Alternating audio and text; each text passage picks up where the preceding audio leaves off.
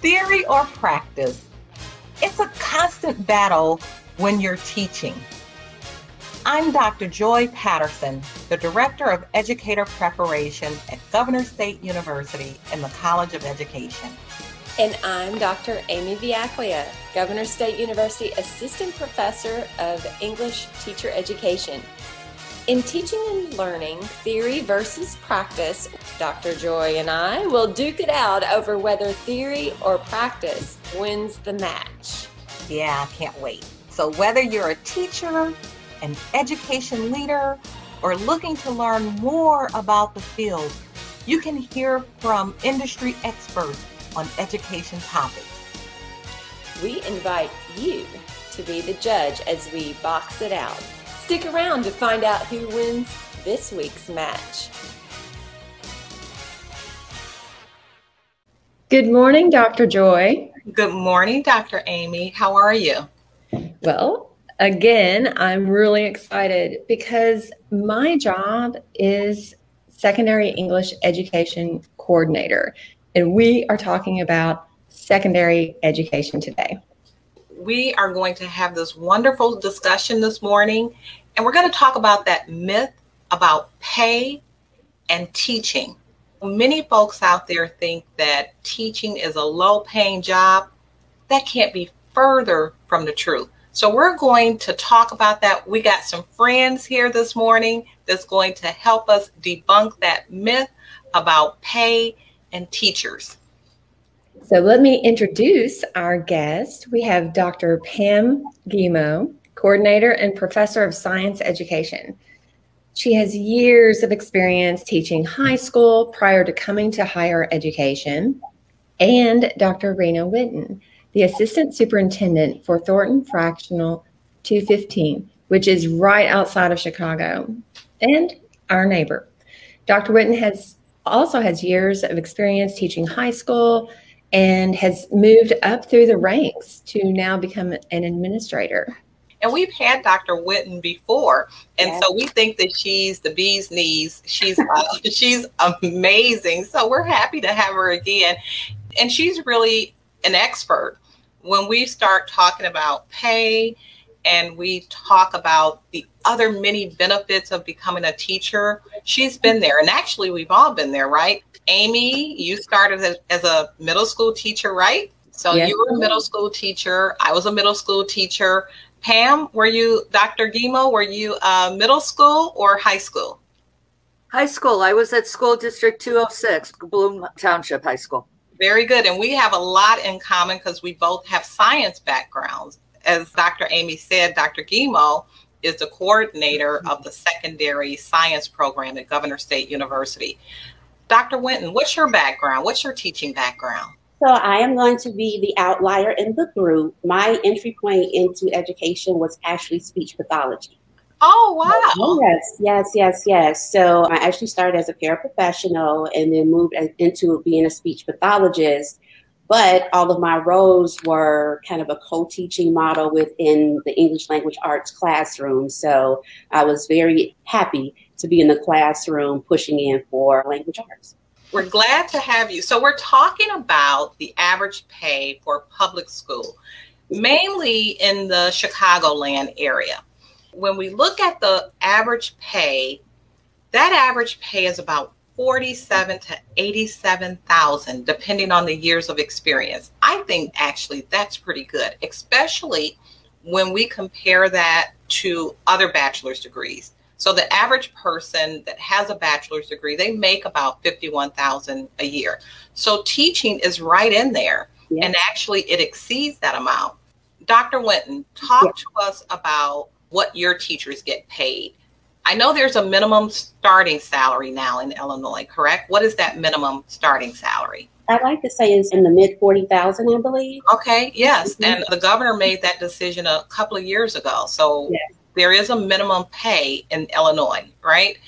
Tell us about your teachers and the pay structure. Sure. So starting off in our district with a bachelor's degree, you would come in at about $51,000. And each year you move down a step. And so at year 14, if you still have a bachelor's degree, you are at $94,000. if you come in and you decide you want to go and get your master's degree, you move over a lane. And so if we're comparing, let's say, year one bachelor's versus year one master's, year one bachelor's will be 54, year one master's is $60,000. So the pay is there. So it definitely is a myth. Okay, so we have a number of years of experience and we have doctorate degree. How much would we get paid if you hired us? And so the funny thing is, I believe that we may be one of the only districts who right now in our contract, we go to master's plus 45. So with longevity, year one longevity, you would be sitting probably at $117,000. I'm sure you need science teachers and an English teacher. So Dr. Winton, what did it take for you to achieve your position, and how significant was that pay increase? Okay, so coming into District 215, I was a speech pathologist, and so moved to director, executive director, and then assistant superintendent. I received my education administration degree from Governor State. Yay! So I had to throw that out there, as well as my my communication disorders degree. Really, for me, it was just all the experiences I had with classroom teachers, talking about how to improve instruction. I think I was involved probably on every school improvement committee possible. And just getting those additional experiences outside of my role really led to this position for me. So we all know that teaching isn't just about what happens in the classroom. It's all those opportunities within the school building and within the district. So all of those things put together moved me up the pay scale. Nice increases. My district has been very good to me. How important was it? I got to be honest, I never thought about the money. I thought about the responsibility to my community, students, and our staff. Money is very nice. Don't get me wrong. We all have a standard of living. But I got to be honest, I never really said, oh, if I do this, I'll make this amount of money. But our district is very cognizant about being competitive. Our director of HR, executive director, looks at what other districts are paying. So we want to make sure that we are definitely in the game and attracting individuals to our district. I think you make a really good point. It's not about going in with the mindset of increasing steps and if I have this degree, I will make this amount of money. I think it's about the job first, the kids first, the responsibilities to the district first. As you're growing, as you're educating yourselves, then you do get those incentives and those benefits because you're doing something that improves your teaching, that improves your professional standing and your networking in the community.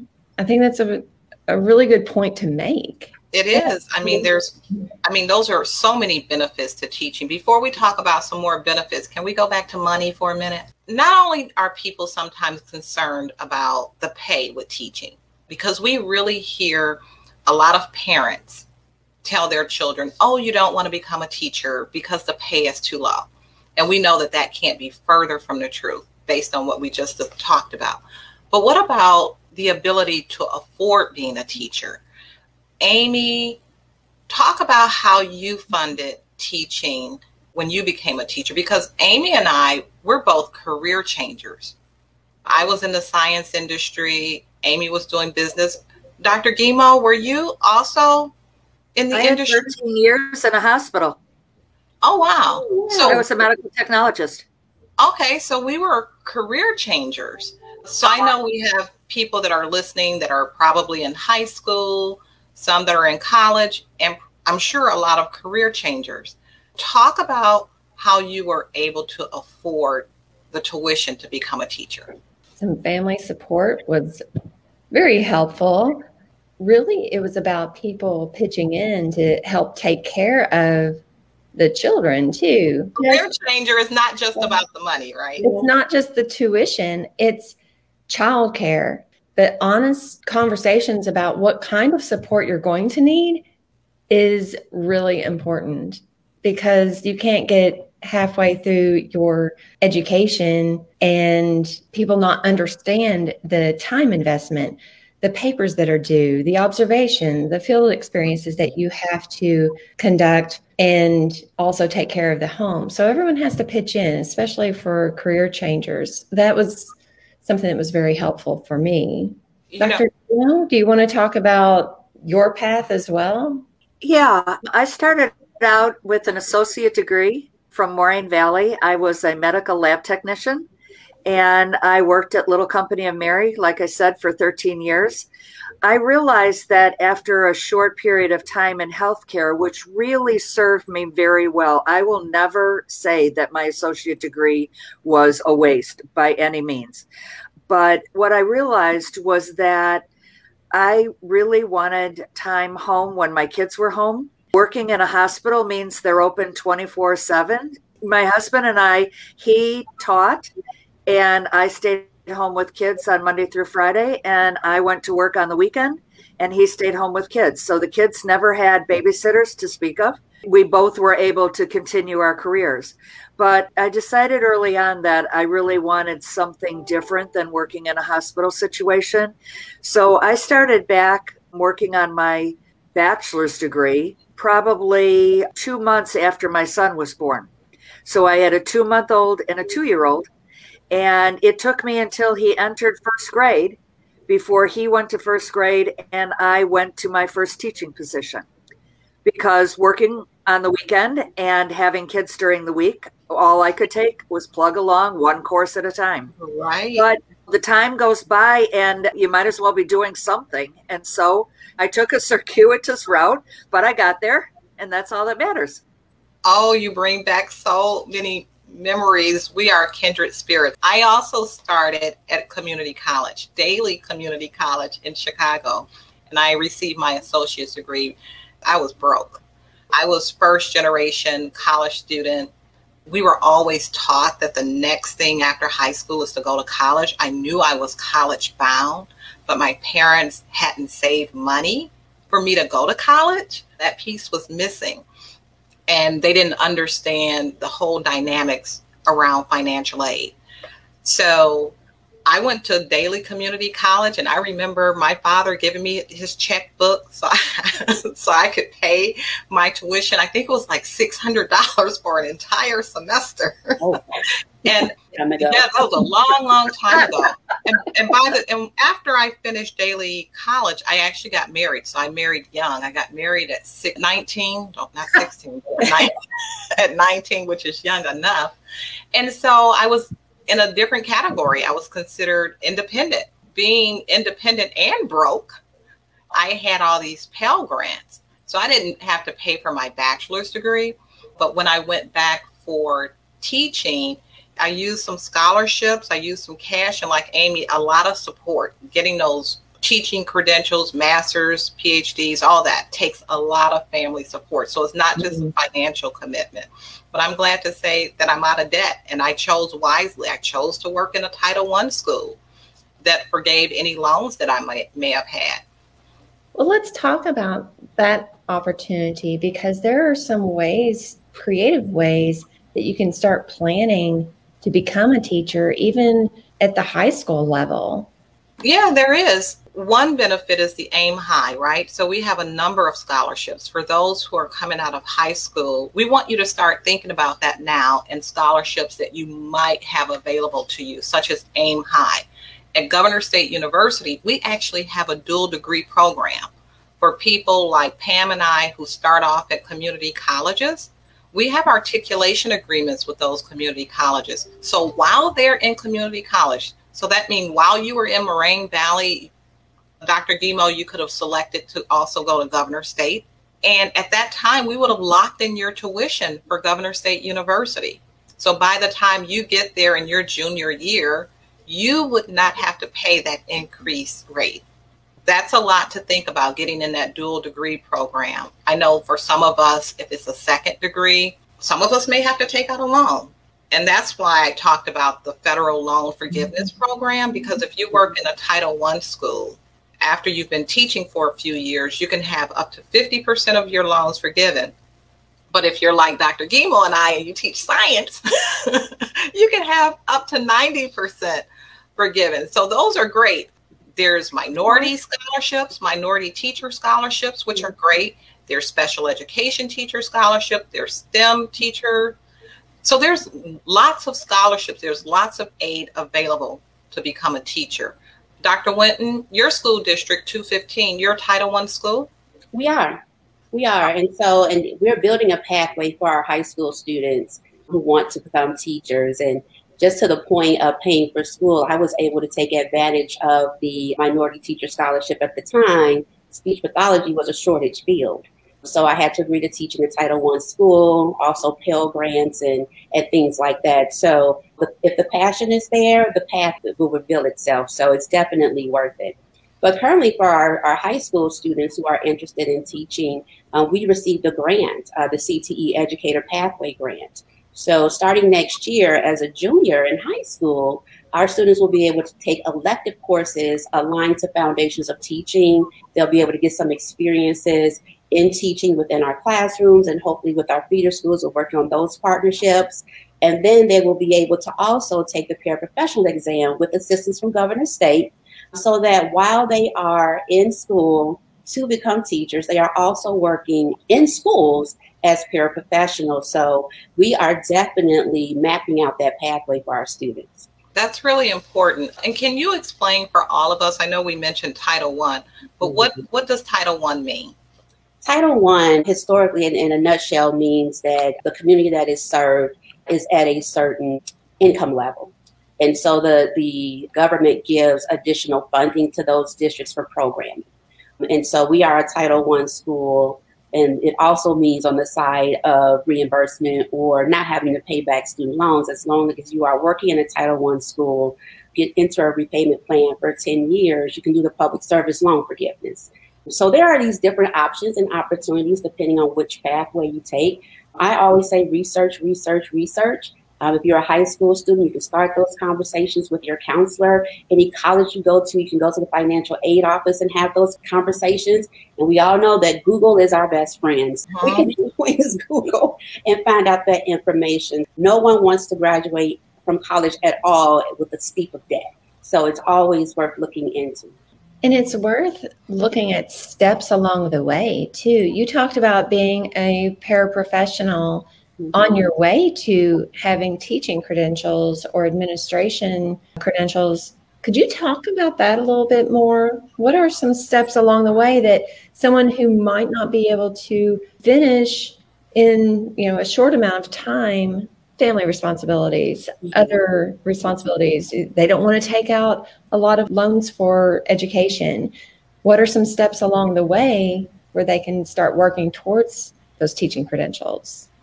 So for me, I was a single mom, so I worked, as I went to Governor State. And what was great for me is that I could take those classes in the evening at Governor State. So I was able to keep my job during the day and go to school. Once I finished my bachelor's, that's when I realized that I could work in the school as a paraprofessional and then keep going. So I've always had to work and go to school. So it is possible, it is doable. But again, it takes that planning and that willingness. So at the time, governors had the 4:30 and the 7:20 classes. I don't know if it's, so I would get off work, drop the kids off with my mother-in-law, my mother, whoever could watch them until they could go to the daycare center at Governor State. And that's how I was able to get my degrees. Just being mindful of what you need to get done, what you need to get done is important, and it's possible. Yeah, and Governor State University also has scholarship or financial assistance for the child care, for the Family Development Center. So those students that are receiving any kind of aid, there's now also aid so that their children can go to the Family Development Center for free. I would just really like to tag on to what Dr. Winton was saying. If it wasn't for Governor State University, and I can say this with 100% certainty, if it wasn't for Governor State University, I would not be where I am today. And I will explain why that's true. I started back on my bachelor's degree, so I already had an associate, so I was a junior. I started with a 2-year-old and a 2-month-old. Okay. Had it not been for 4:30 classes, so that meant my husband could either get home in time or it was an hour at the babysitter's. If it wasn't for that, it would not have happened, because I would not have been able to proceed at one course at a time and then pick up the pace a little bit when the kids were getting older and that kind of thing. I got my bachelor's degree there. I got my master's degree there. And then because I was working there, went on and got my doctorate. If I had to commute to Chicago to go to one of the schools in Chicago to get my bachelor's degree, it never would have happened, with my strong feeling of wanting to raise my children myself and also continuing to move in my career path. Yeah, and I also got a master's degree from Governor State in environmental science. And I lived in the city, so I commuted to Governor State. And I agree, if it were not for those 4:30 and 7:30 classes, I would not have been able to finish because I was working full time with children. I wanted to just go back to Dr. Amy's conversation about other benefits for teaching, why we got into teaching, because it wasn't for the money, even though we can earn nice salaries. Yeah, that whole salary business, that really is a myth that is important to be debunked. So I'm really happy to be part of this conversation today. I will tell you that my daughter, working at a local high school with a master's degree, with 30 plus hours, with 10, 15 years, she already exceeded what I'm making at Governor State University. Which is why we're going to apply. Which is why we're going back to the public K through 12 schools. Yes, there are so many benefits. I can't begin to tell you the number of times that students have reached out and thanked me for a conversation that we had in class. In my family, I've got a particular genetic disorder. And because of taking my genetics class, they learned about it and learned how that particular tendency toward autoimmune diseases run in families, although the specific disease may be different in one person or another. And lo and behold, they found that in their own family. And I had made such a big deal about it because although I was a biology teacher and I knew about autoimmune diseases, I didn't understand that different individuals in the same family could have different autoimmune diseases. But because they cluster under that umbrella of autoimmune, it opens your eyes to, well, maybe there might be something else here going on. So those notes of thanks, I had a student this fall in my animal diversity class that already had plans to be a teacher, but after being in my class, really refreshed his desire to continue in that direction and so on, because he saw the things that could be done and he enjoyed my class. The perks that you get on the side are things that never could be paid for. So you change that into money and you can't beat the career. There has never been a day, ever a day, that I look back onto my previous medical lab technician years and said, ooh, I wonder if I made the right choice. So Pam, tell me, in the secondary program, if I am an adult and I'm changing careers and want to become a teacher, how do I get through the program? What do I need to do? Right. Well, the first thing you need to do is reach out to the university. We do have academic advisors that do a very great job. I personally would really love you to reach out to me because let's just put it this way. Everybody's career path is different. And it could be that you've taken classes along the way that you think have nothing to do with the direction that you're considering going into education. And lo and behold, you have many of those courses already taken. You are not starting at the beginning. And I need to be really clear about that. If you have a bachelor's degree already, you are not starting at the beginning. All of their general education courses? Yes. If you have a bachelor's degree, we will be able to take all of those general education courses. So at the very worst, you would come in at a junior. But by talking to me, I've only been with the program for almost 30 years.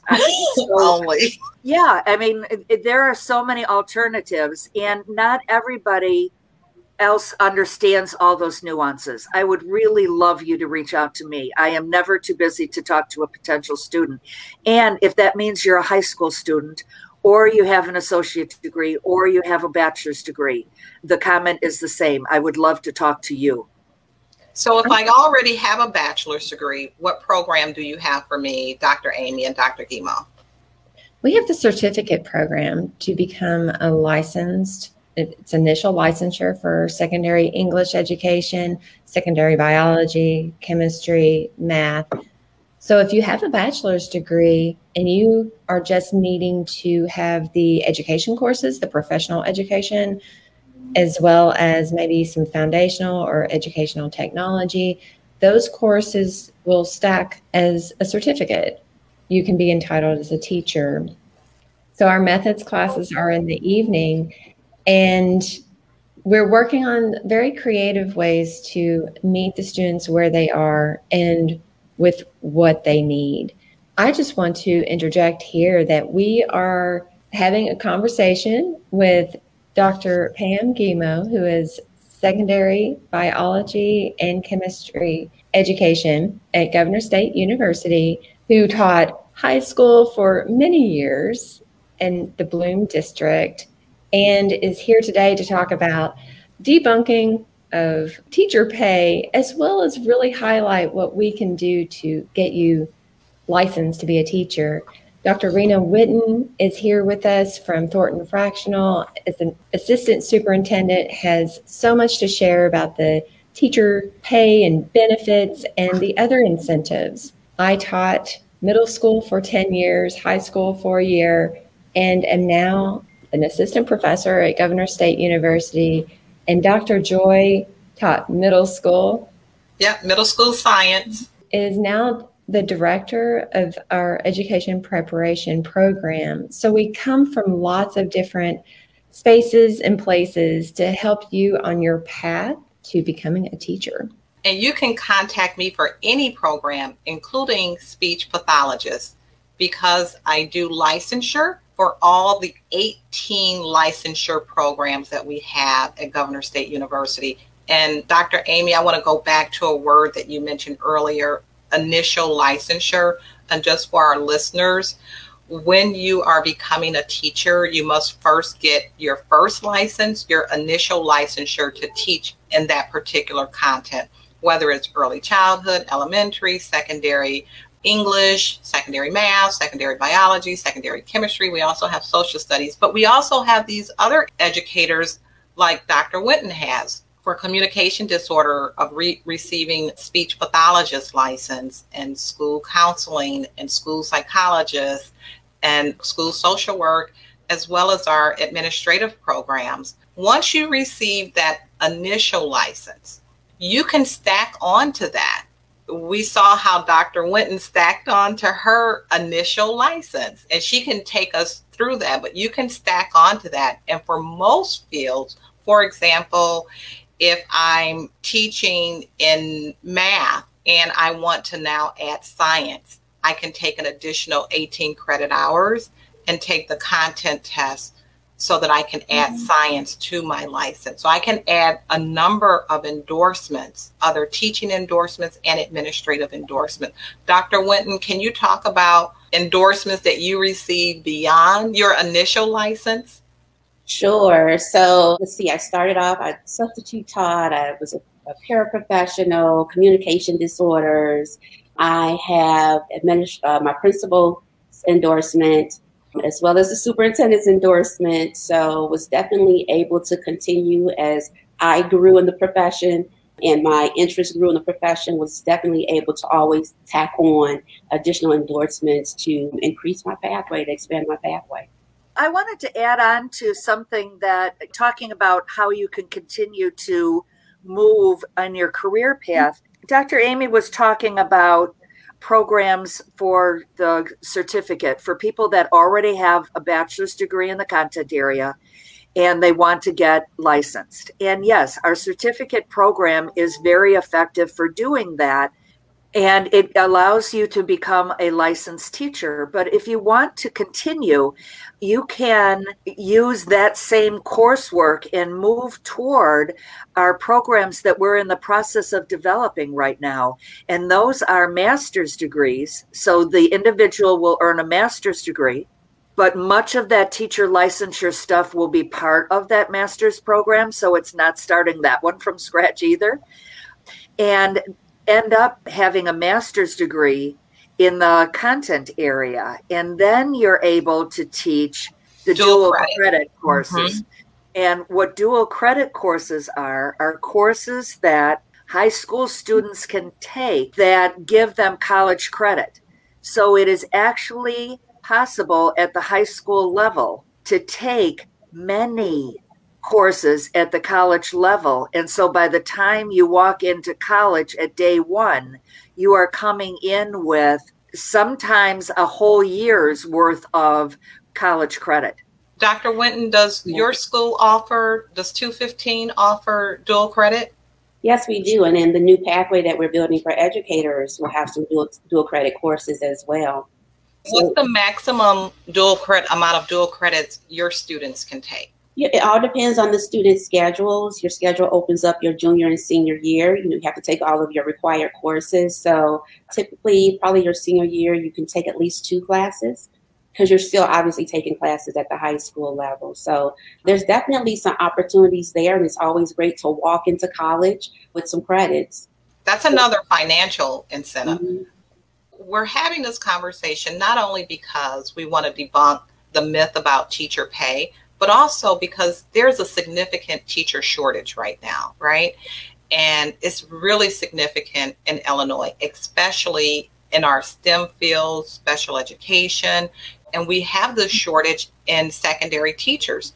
So we really want to debunk this myth so that we're attracting high school students, career changers, into becoming teachers, because it's such a wonderful career. We've all had wonderful careers. The other thing, not only is there a teacher shortage, there's also a lack of diversity in teaching. Today, 80% of teachers are still white females. But when I look at our secondary programs, that doesn't seem to be the case. So Dr. Amy and Dr. Guimot, how are you able to attract a diverse body of students, not just in ethnicity, but also in religion and also in gender? Well, I think that Governor State University is an open arms, welcoming place to be. And some of our students now started perhaps as juniors at Governor State and are continuing on through their masters. So they want to stay there. We are located in the south suburbs in a prime location for meeting the needs of the schools around us. And we have very diverse school districts in our proximity. And so this is a home that our students can come and move through their bachelor's as well as through their certificate to get licensure. And something else I want to stress too is that the STEM field, so we're talking about science and technology and engineering and math, there is a high need. But I still want to put in a plug for English, because especially whenever you stack additional credentials like English language learning, special education, bilingual education with that license, you have so many options available to you. Middle grades is another area where there's a huge shortage. And it's kind of a forgotten area. We have people that gravitate to elementary and those to secondary, and then you have middle grades. And actually the requirements for middle grades are different than elementary and secondary, but it's easy to add that credential. If I'm teaching high school English and now I want to teach middle grades, what do I need to do? So for the secondary candidates, it's just as easy as taking one class and we offer the middle grades endorsement class during the summer. Typically it's the first term, so it's a shortened term, and the content exam. So that is what I always recommend for my secondary candidates, because it is so simple. It might require an additional content for elementary school teachers because you have to have a certain amount of content in that. 15 credit hours. Mm-hmm. And So that it might be possible for elementary teachers to have just an additional couple of classes in the content plus the endorsement. But for secondary, that one additional class is all that's necessary. Not only is there tuition, you got transportation, and then the cost of books and supplies. I know that our dean, Dr. Shannon Dermer, is very committed to reducing the cost of textbooks and things like that. And so she has actually charged us to come up with ideas of how we reduce the cost so students are not paying for so many expensive textbooks. And we're starting to use more electronic resources. Dr. Guimond, Dr. Amy, how do you reduce some of those costs for your students? Well, I think the same is true. I think finding articles and other resources that are timely are often better than getting a textbook and using those kind of resources. So we often find or ask our candidates to do that search for the timely professional articles as part of their assignment. But I want to think about, too, once someone is in the classroom, how costly might it be?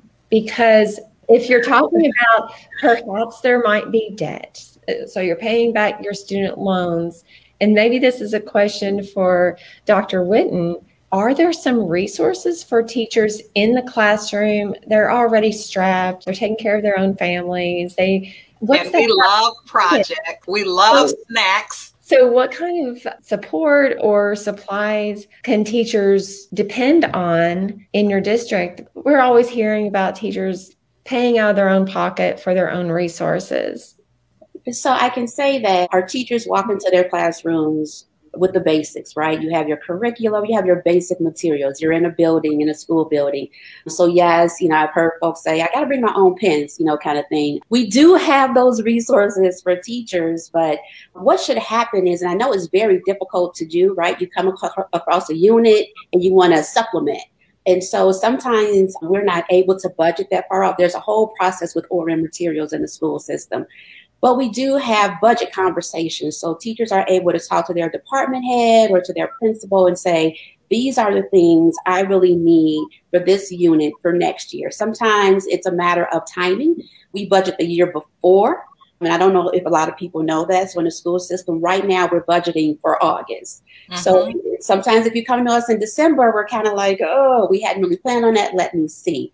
But it is a possibility to have a conversation with your building administrator about some supplies that you would need. But you definitely can walk into the classrooms at District 215 ready to go and ready to teach. Supplemental, right. We got to have a conversation about those supplemental things. And many schools do offer stipends. There is a way, we do come out of pocket sometimes, to be honest, but many schools, they try to pay you back. They try to give you what you need so that you're not spending so much money. So I know our time here has been well spent. We have enjoyed talking to you all. We hope that you visit our website for more information. If you contact me, I will give you the entire rundown and how to become a licensed teacher.